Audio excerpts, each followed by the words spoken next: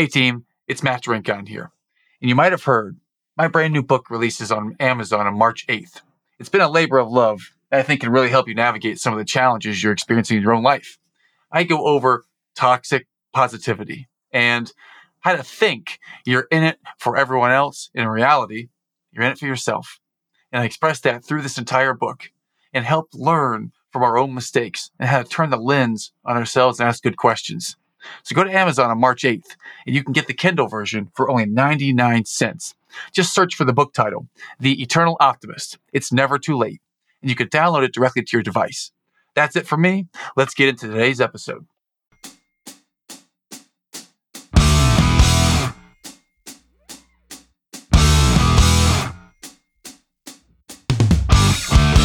And welcome to another exciting episode of the Eternal Optimist podcast. I'm your host, Matt Drinkon, and today we have a very special guest coming to us from Florida, Miss Jenny All-Day Townsend, or Jenny Townsend. Jenny, how are you today?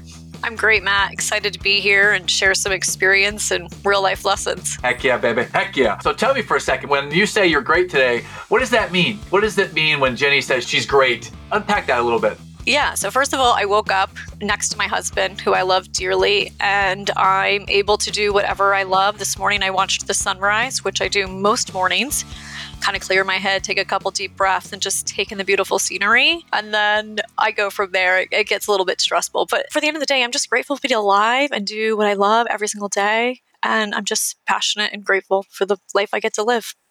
Man, I love the way you said that. The life I get to live. Man, what an attitude of gratitude. I think we're going to get along very well today. So I wanted to butter you up with a nice soft question because we're going to go deep down the more challenging route immediately. And I appreciate your transparency and be willing to share some of these challenges because every successful person knows that it's not because we got lucky. It's not because everything is just easy for us.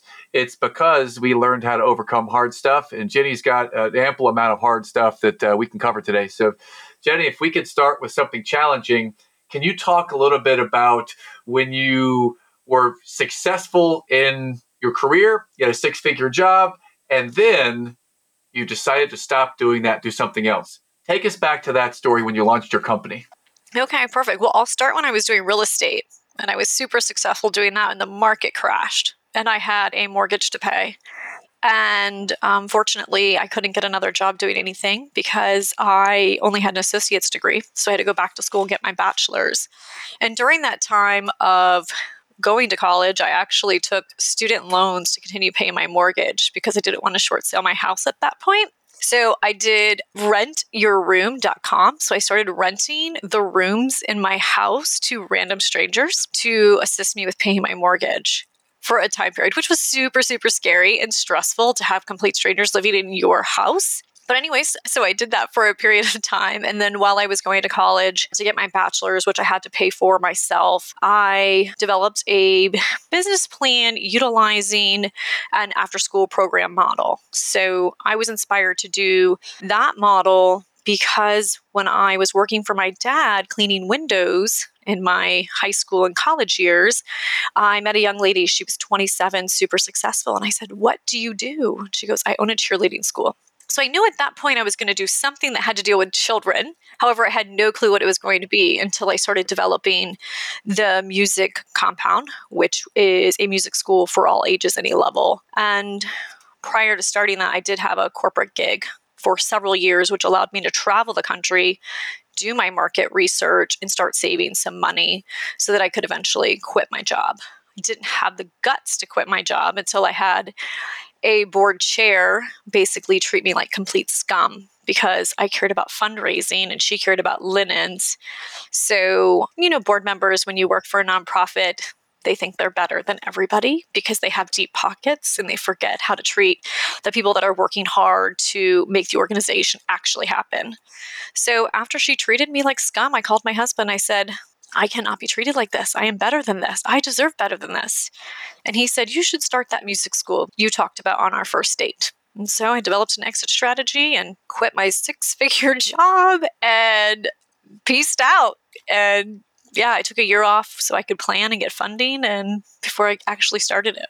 Wow. Two things I want to kind of dive into. One of them is you said that your husband reminded you on your first date, you talked about this music school idea. Can you take us back? That first date with the man who would become your husband, how did that first date end up happening? I'm just out of curiosity, the origin story here. Yeah, well, we played kickball together and we were both dating other people.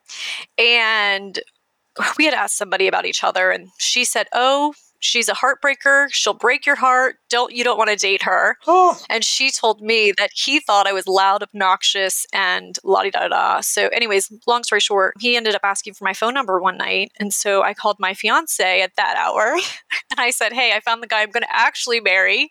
I'm going to go out with him on Sunday." And so we went on a date that following Sunday. And then that's when I told him about the music school and what my dreams were. Wow.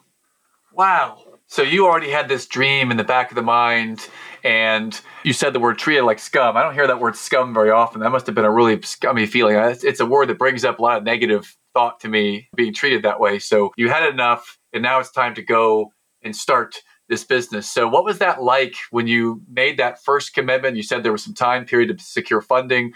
What was that first launch period like for you, Jenny, and your was he still a boyfriend at the time, or was he by then a fiance? Yeah, I think we might have been engaged at that point. Or no, we might have been actually married when we were married. We got married in 2013. I told him in 2009 about the plan. 2013, we were married, and I quit my job in January of 2015. And then I started my company in January of 2016. So that feeling, I was a workaholic. I love to work. I've always worked my passion. I've always worked with people. I'm a people person.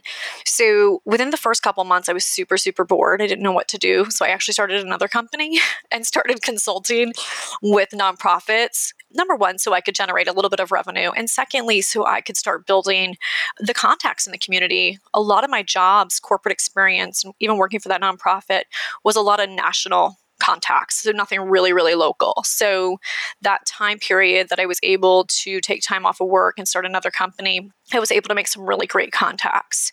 And I started working with a mentor through Minnesota SCORE, which is retired CEOs. And I met with him every single week at Panera Bread, and we started working together in July. And I said, "I'm going to open this in January." He goes, "That's probably not going to happen. You're a little crazy, but let's try." And I made it happen.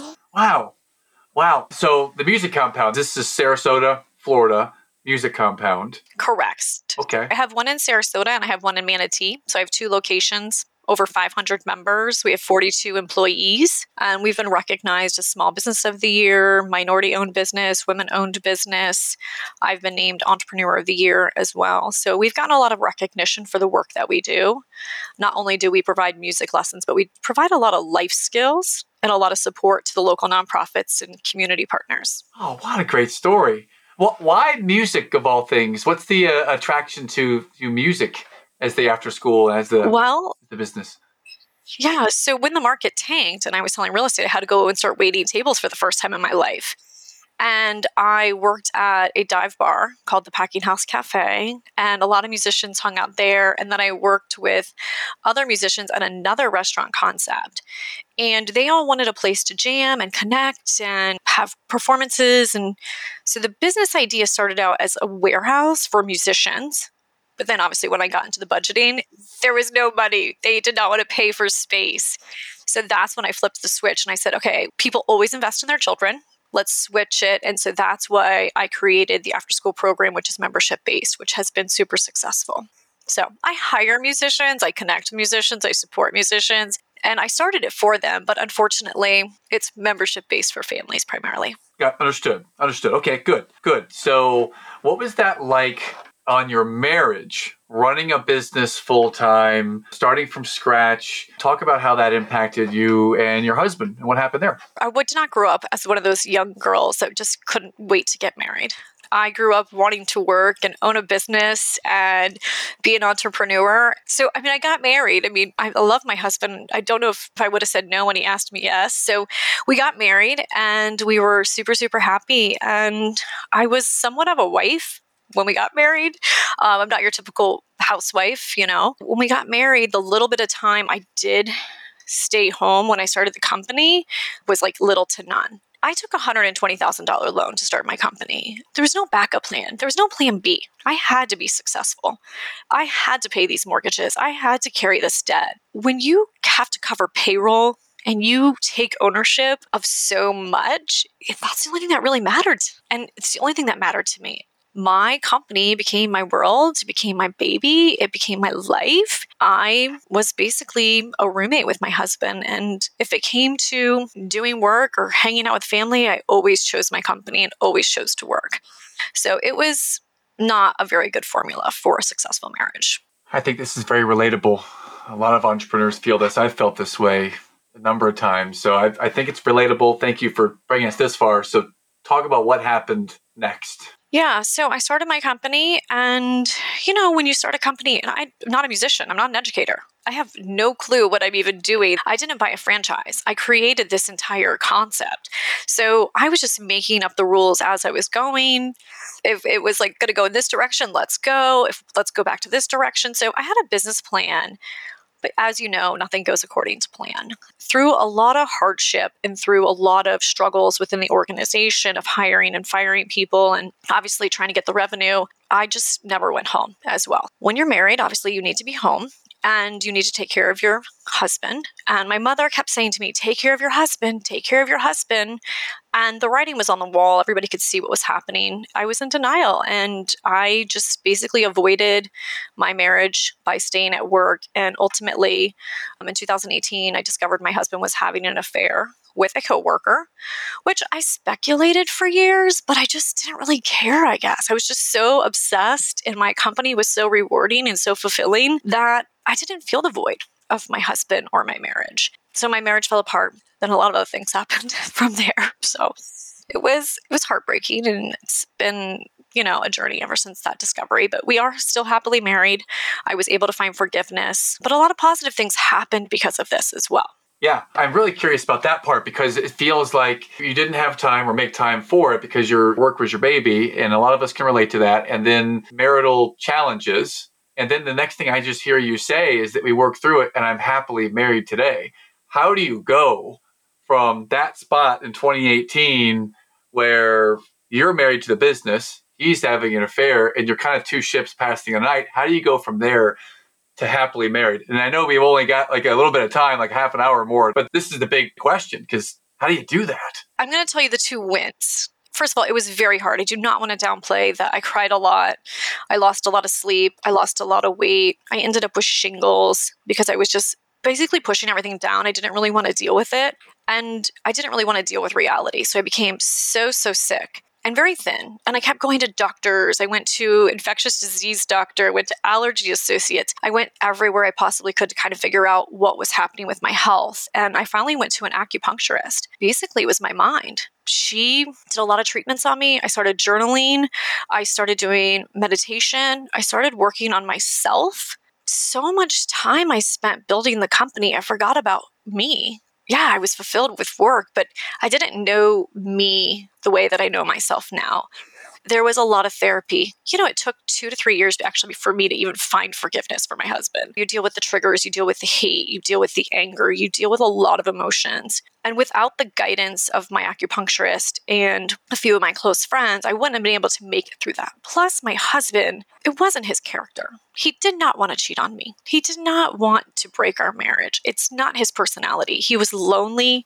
He was depressed. He was in a job that he hated, and I'm living my dream.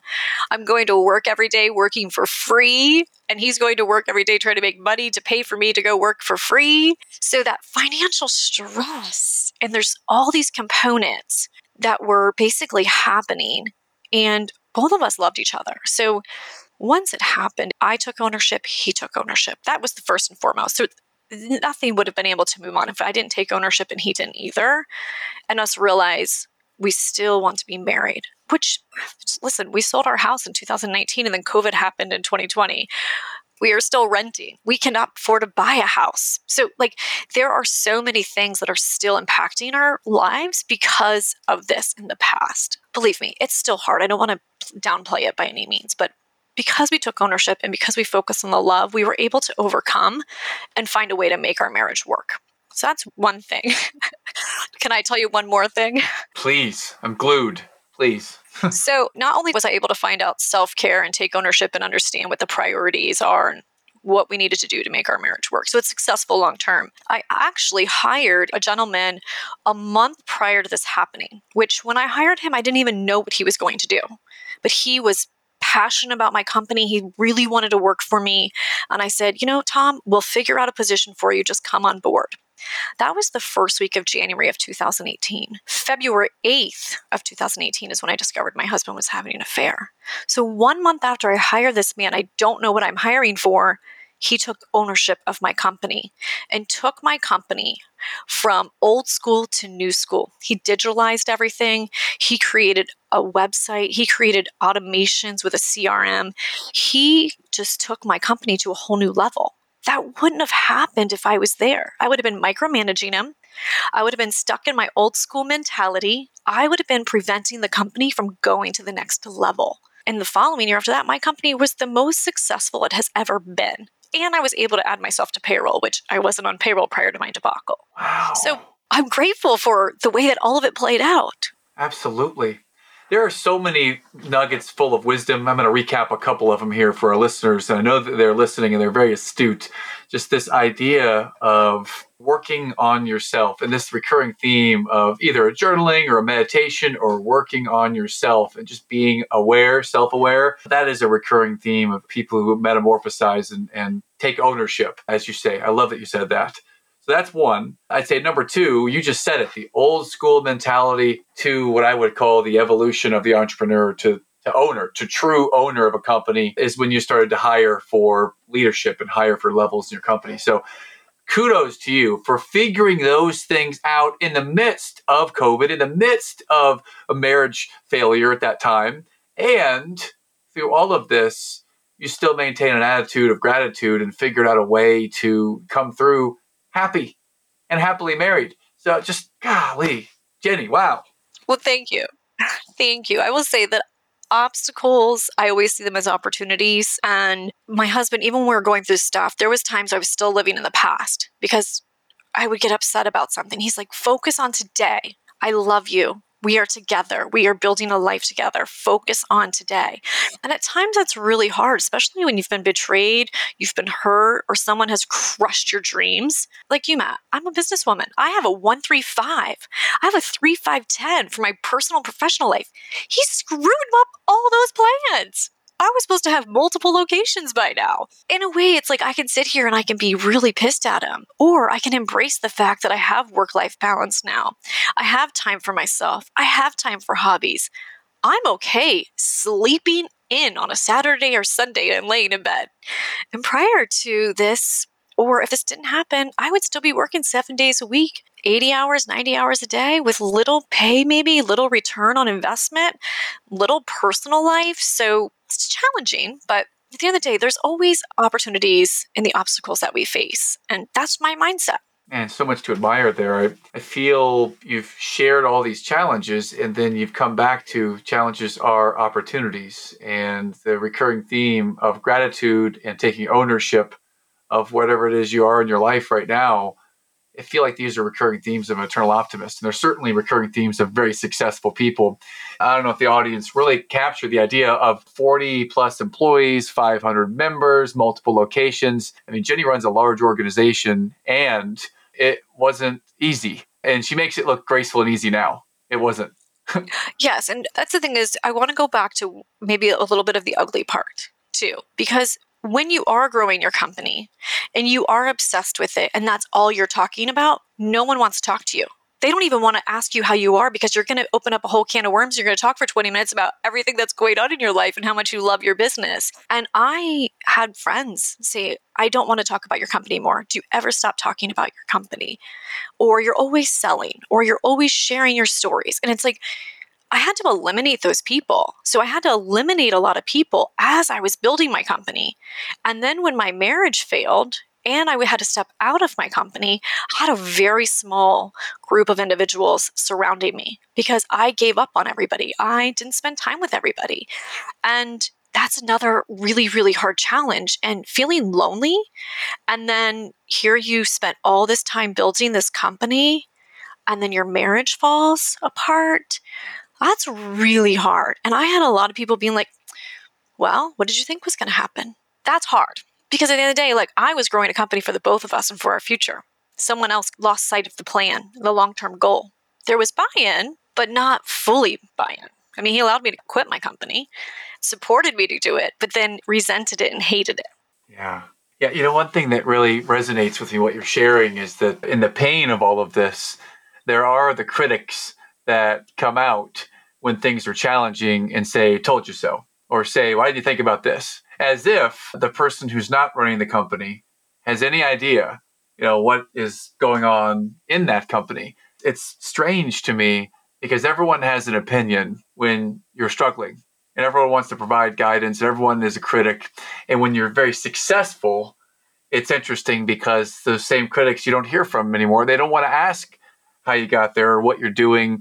And this is the time that you're actually most capable of serving and helping people, is to share some of the secrets in the recipe. And I think we may have actually chatted about this for a while, because this is the kind of double-edged sword of being successful running companies, is that once you're there, you want to help people, you want to share, but people just don't ask anymore. It's so weird. Yeah, it's pretty interesting. It's interesting now too, because it's like I went through this stage of like really struggling to build the company. And then the company was at a point, and then my marriage then failed. So I went down, and then it's like my company came back up, and I won actually most of my awards when I was going through the debacle with my husband for the success of my company. And then I get my marriage back, and my company is super successful. And then you still have the people that want not to be haters, because I don't want to call them haters, that are just disinterested in the journey, disinterested in the roller coaster, and very much they assume so many things, and they assume that everything came by really easy, and then they assume that not everything's real. So like there's some people that still don't believe that my husband and I are madly in love. How could that be? Because we got back to the basics, because we love each other. We finally made each other a priority. It's easier to just rebuild what you have with someone else than go find somebody different. It's very interesting. I'm very proud of the accomplishments. I'm very proud. I want to help other people. But, the lack of people actually interested or caring used to bother me. And now I'm like, oh, well, I'll find people that want to have conversations with me. Yeah, it's like when you stop caring so much about the opinions of others and you just want to pour into people and help, it's interesting what happens, because now you attract a different kind of energy. And now, although the old critics aren't coming and asking for feedback or advice or wanting to talk about it, there are so many other people that want to learn and want to learn how you did it. And those people are listening to the show right now. So I appreciate that you're sharing this incredibly challenging period. And through all of this, you have now emerged, and maybe I'm going to be a little allegorical, you have emerged as this mythical phoenix figure who's come out stronger, better, and more in love than when you went into this forge of fire. So it's pretty exciting to see that. And I'm meeting you now in the last 6 months in this space that you're in, and it's just a real treat. And I'd love to share with the audience, Jenny, what is it that is inspiring you and it's driving you forward now that we might be able to share with our audience today? I just love life, and I have taken ownership of creating the best life. I'm creating the life I want to live, and I'm enjoying the life I'm creating. For so many years, I worked so hard to create the life to live it later. I have a really nice balance between work and my personal life, and I am really nicely balanced as far as the amount of effort I put into things and the return that I get as well. Not to mention, I am just grateful of all experiences and looking forward to an amazing future. So when I sit back and I think of the journey, the heartaches, the pain, and the mistakes, I mean, gosh, when I was starting my company, I made so many mistakes. Signed leases, didn't get them in writing, paying double rent. I mean, it was just a mess and a half. I want to help people so that they don't make the same mistakes. They take ownership of their life. They make their marriage a priority. So many of us enter a marriage And we don't keep it as priority. We take it for granted. We take that person for granted. We expect that person to be somebody they're not. We want to change that person. And we don't actually focus on how they are contributing to our life. We only focus on the problems they give us.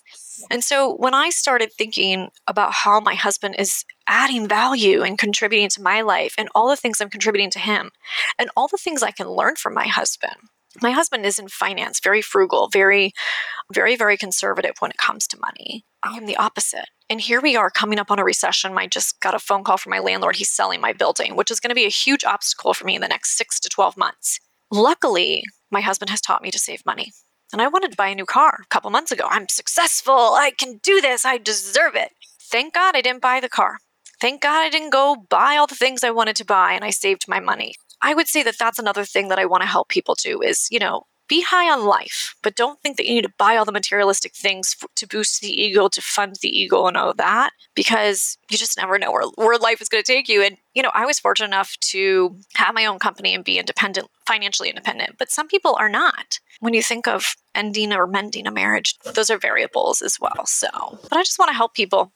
You mentioned making marriage a priority, and I think that this is something you're really good at now. What is it that you might do to make your marriage a priority now, Jenny? Well, first and foremost, I listen to my husband and I'm present. Well, he will say I don't listen very well, but I'm definitely a much better listener than I was before. Progress, yes. Yes. I would say being present is something that was not a priority of mine. I would be home with my husband, but I wasn't actually with him. We would be on the couch. I would be on one side on my phone doing social media and he would be watching TV. So even though we were on the couch, we weren't really together. I learned about the love languages when we were going through this debacle. And for years, I thought his love language was like gifts or acts of service. I'm like making him lunches. I'm making him smoothies every day. I'm sending him out the door like with his lunchbox, like his mom. He wanted me to be in the gym, spending quality time with him. When I was on the couch, he wanted me spending quality time with him. I've had to stop thinking that I'm the only thing happening in this world and know that I'm sharing my life with someone else, understanding what his needs are and wants and his goals and dreams and being supportive of him. It's not just all about me. And sometimes that's what we think. I love the way you framed it. You've made progress over time. You're a better listener now than you've ever been. You're intentionally listening to him more. You're present more. Rather than giving a lot of gifts of service, instead, you are more present to the idea of quality time. What that shows me is that you're able to learn. You're able to be present to what serves your partner the best. So those are great things to hear. He's an introvert. I'm an extrovert. So I am go, go, go, go, go. And he likes to be home. So I have had to learn to be home, which is super, super hard. Luckily, COVID happened and I was forced to do it. I have now a new appreciation for being home and being home with him. And it has created some really great downtime for myself to where I can work on my writing. I can work on podcasting. I can just lay in bed and not feel guilty. I can make dinners or make breakfast and actually be more like, I don't want to say a housewife, but like more of a homebody and caring and loving. So I think understanding too the personality differences is huge. I want to add to that though. One of the biggest things that I navigated when we were going through this is reviewing and thinking about his upbringing versus my upbringing. The quality of love with our parents. When I was being brought up, my parents worked really hard. They were entrepreneurs. They didn't necessarily say, I love you. They didn't snuggle with us. They didn't cuddle. They didn't kiss us. They didn't read us bedtime stories. It was time to go to bed. You went to bed. Their form of love was a roof over our head, food on the table, and opportunity. My husband grew up where his family was very, very affectionate. Both of his parents grew up without fathers. So they wanted to make sure their kids always felt loved. And that was shared through cuddling, reading books, being present, giving a type of affection and things like that as well. So the way that we grew up accepting and sharing love was completely different. So that's another thing that we had to learn and navigate when working on our marriage. So that's been a huge game changer. Like looking back in the past and reviewing how we were both brought up has been just amazing for us to learn from. Yeah, you're hitting me here. I'm feeling this literally feeling it right now because my wife and I grew up different in the way that we were loved or just our experience in life. So thank you for bringing that to the forefront. I wonder if you could tell us, is there a way that if someone is listening to this they're hearing this story and they're resonating deeply, that they either have a real challenge in communication in their marriage, or they are trying to run a business and live a thriving home life as well. If someone wanted to reach out to you and learn more or connect more or just be in your presence, because I've already learned so much, how would someone connect with you, Jenny, and find out more? I would recommend everyone go to my website, or they can follow me on social media. My website is Jenny Allday with one L, Townsend.com. I'm also on social media. So Instagram is Jenny, INSRQ, because I live in Sarasota, Florida. And then also I have the Stroke It Guide, which the Stroke It Guide is all about communication, relationships, and I can go a little bit more into that. But that is the new passion, the new love. And the Stroke It Guide just basically helps people with relationships personally and professionally, because there's so many times we all think of those lives as separate, but we're the same person living those lives. Some people are saying, oh, balance isn't possible. You can't have, super successful professional life and personal life. And believe me, I was there. My personal life, my company was soaring as my marriage was tanking. I mean, it's just amazing how different they were. But there is a way to have them going together. Your personal and professional life can row in the same boat together to a beautiful place. Wow. Well, so you've intrigued me here. You call it the Stroke It Guide. When I hear the word stroke it, I think of when I was in college dancing to Clarence Carter, you'd be stroking. So I'm curious, where did that name come up from? And tell us a little bit more about the Stroke It Guide, please. Well, if you remember earlier in this segment that my husband was having an affair with another person, she was basically stroking him, his emotional, physical, and mental side of him. And so when we were going through therapy, we were talking about the feelings and how he was feeling neglected and how she made him feel good and how she acknowledged him and how she was present and how she validated him. And I'm like, yeah, well, you were her boss. Of course she had to do all those things. But in reality, it was the nature of what was happening. When I thought about our relationship and I thought about their relationship, I was like, I didn't stroke you. And I don't mean just physically, I mean emotionally and mentally. That is really the basis of my new passion project, you can call it, is how to validate the individuals in your life and show appreciation. And number one, that starts with you. So I speak a lot about self-care, a lot of self-stroking, a lot of boosting your own ego, a lot of time management, auditing your time and making you number one so that you have enough energy to give to others. And then I talk a lot about spouses. And since I'm an employer, I talk about how to stroke your employees. If you are an employee, you learn how to stroke your employer. And that means showing up on time. I don't mean physically stroking your employer. I mean showing up on time, being a great team player, being coachable, coming to the table with fresh ideas, being bought into the mission, into the vision, and adding value. And then I talk about friends and family. And of course, since it's called the Stroke It podcast and book, we talk a little bit about the bedroom, which is important. It's tons of fun. Fantastic. You hit on so many concepts right there. And one that is, I would say, amongst the most important that many people ignore is the idea of making yourself number one. And can you elaborate a little bit more? What do you mean by making yourself number one? And more on that. Well, I feel number one, it's just how you feel about yourself. There's a lot of negative chatter and a lot of negativity. And whether we've been bullied or someone has told us that we can't do anything. For example, I'm sure many of the listeners today are in a career or doing something they don't like.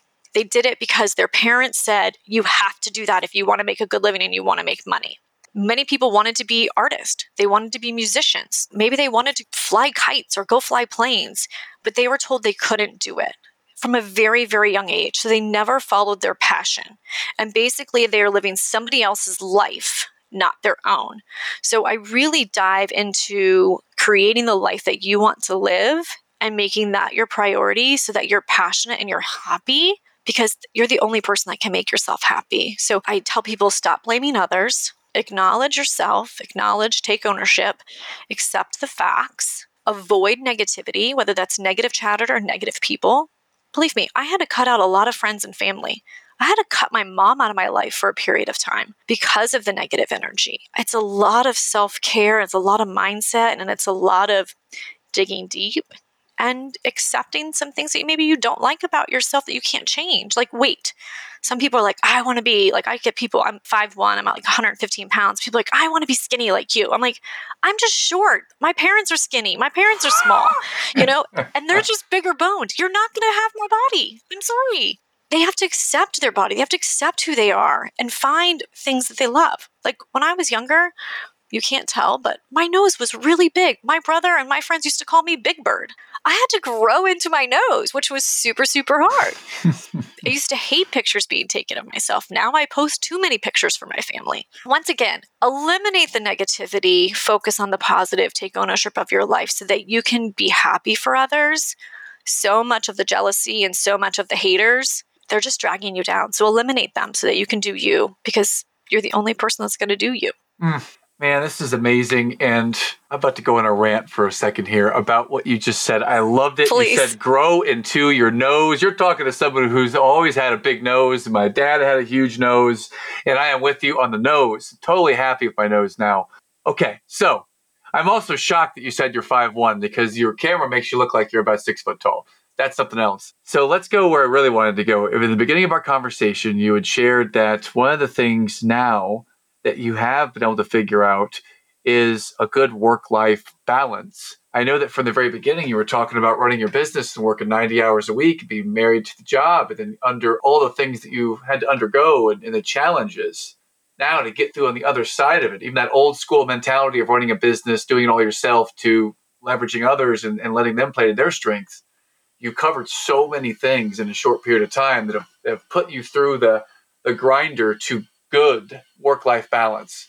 This is to share with everyone else out there that no matter where you're at right now, if you're on the side of that you don't have work-life balance, did you just hear Jenny's story? It's possible to do it. If you can overcome the stuff that she had to overcome. She started by looking at herself and taking ownership of herself and working on her own game. Anything is possible. She did it, and we can all do it. So what is that now? What does work-life balance mean to you now? So I want to tell you that I do me first. I do me from the very beginning.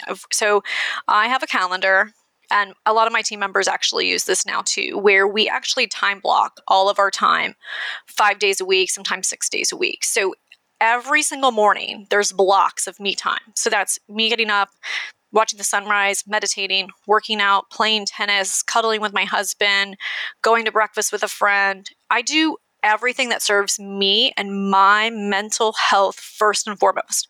Some mornings I start at 5, some mornings I start at 6, some mornings I don't start until 7. I own my own company, so I can start working 11, 12 o'clock or 10 a.m. And I play tennis 3 days a week. I have developed a structure of me first, and then I do work. So like everyone's like, work hard, play hard. I play hard first, and then I work hard. Then I structure my time based on the company needs, based on my stroke it needs, based on whatever my revenue goals are, and catering a different time frame to those. So there's some nights I work till 4, sometimes it's 5, sometimes it's 6. So I have budgeted my time, but once again, this is because I own my own company and I've been able to do this, where I spend 50% of my time doing me and 50% of my time working. Now, that does change in different seasons. Like, for instance, I had to drop back into my company, so I've been working a little bit more, but that means I just have to get up earlier to take care of me, or I do me later in the day, but I try to do me first and foremost before anything else.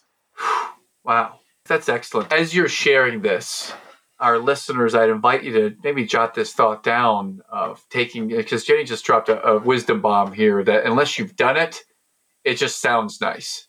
Doesn't compute unless you actually do it. And she starts with herself first.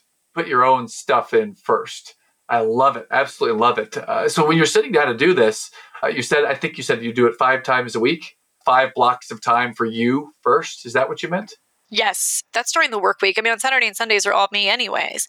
But during the work week, I block out that time specifically for myself. And sometimes it's 1 hour, sometimes it's 3 hours. It just depends on it. I review my work week either on Friday for the following week, or I do it on Sundays, where I map out and I review my schedule. I do like a time audit. Like, where do I have to be present? What kind of energy do I need to show up with? And based on the energy required, I know how much time I need to focus on myself prior to getting to that task. Understood. Wow. That's amazing. So thank you for giving us a little tutorial there. Do you do coaching for people who want this type of thing? Because it sounds like you just broke it down in a way that we could all learn.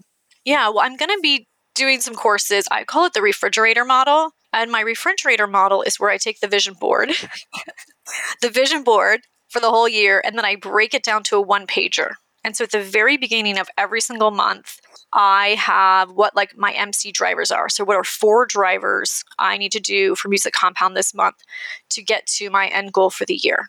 My Stroke It podcast. How many guests, how many downloads do I need to get to my goal for the year? How much time do I need to be spending with family so that everyone feels loved and appreciated and valued? And then I have like my weekly meditations, basically on a monthly basis. This is on my refrigerator. I see it every single morning.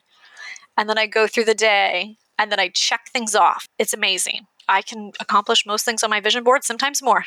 Fantastic. I love it. 4 drivers a month. You've got the Music Compound business, your podcast, your family, yourself, and you have monthly focus points for every one of those. And you've achieved a level of work-life balance that is admirable and desirable. So many awesome things. Is there a website? I mean, you may have already mentioned this. Is there a website we can go to check out Music Compound, Stroke It, the podcast? Just where can we find out more, Jenny? So everything is located on Jenny Allday with 1 L, Townsend.com. You can obviously follow me on social media. And if you want to follow Music Compound, if you're interested in music lessons or anything as far as music education, maybe you want to open a franchise, you want to start your own location, you can visit musiccompound.com. Once again, we're on all social media outlets. Awesome.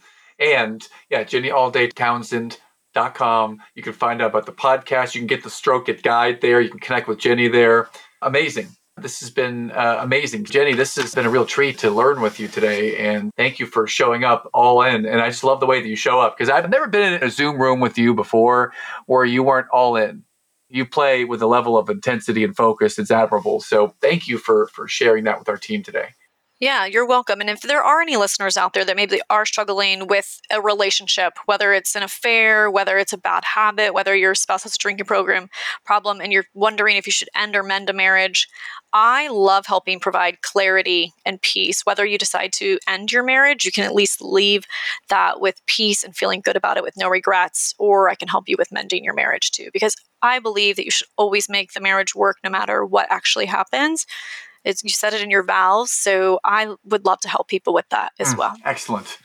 Well, Jenny, we've appreciated you. We love you. We thank you. And now we are at the lightning round of questions. Ding, ding, ding. Oh, geez. Oh, geez. Here we go. So the name of our show is The Eternal Optimist Podcast. When I say the words Eternal Optimist, what does that mean to you? Glass full, overflowing. Excellent. Just like the logo, baby. I love it. All right, good. If there is a book or 2 books that have inspired, impacted, had an impact in your world, what might 2 books be that have impacted you? The 5 Love Languages by Gary Chapman and The Buddha and the Badass. Whoa. And I think it's by Vishen. Oh, that is a great book. Everybody should read The Buddha and the Badass for sure. Wow. Excellent. I have not heard that one yet. So thank you for adding to the collection. Wonderful. And then last but not least, is there a song or some type of music that really is your jam, that gets you inspired and fills your cup? Yes. Well, I'm a Swiftie. So for all the Taylor Swift fans out there, I'm one of them. So I love Taylor Swift and I love Eric Church. He has a song called Record Year that really just connects with me year after year because, you go through ups and downs, but it still ends up being a great year at the end of the year. It's called Record Year by Eric Church. Fantastic. Well, Jenny, that's a wrap. You've been amazing. Thanks for taking the time with us today, gracing us with your presence. And check out Jenny at JennyAllDayTownsend.com and the Stroke It podcast. And reach out to Jenny for some coaching on everything we've talked about today. Thanks so much for being here today, Jenny. Rock on.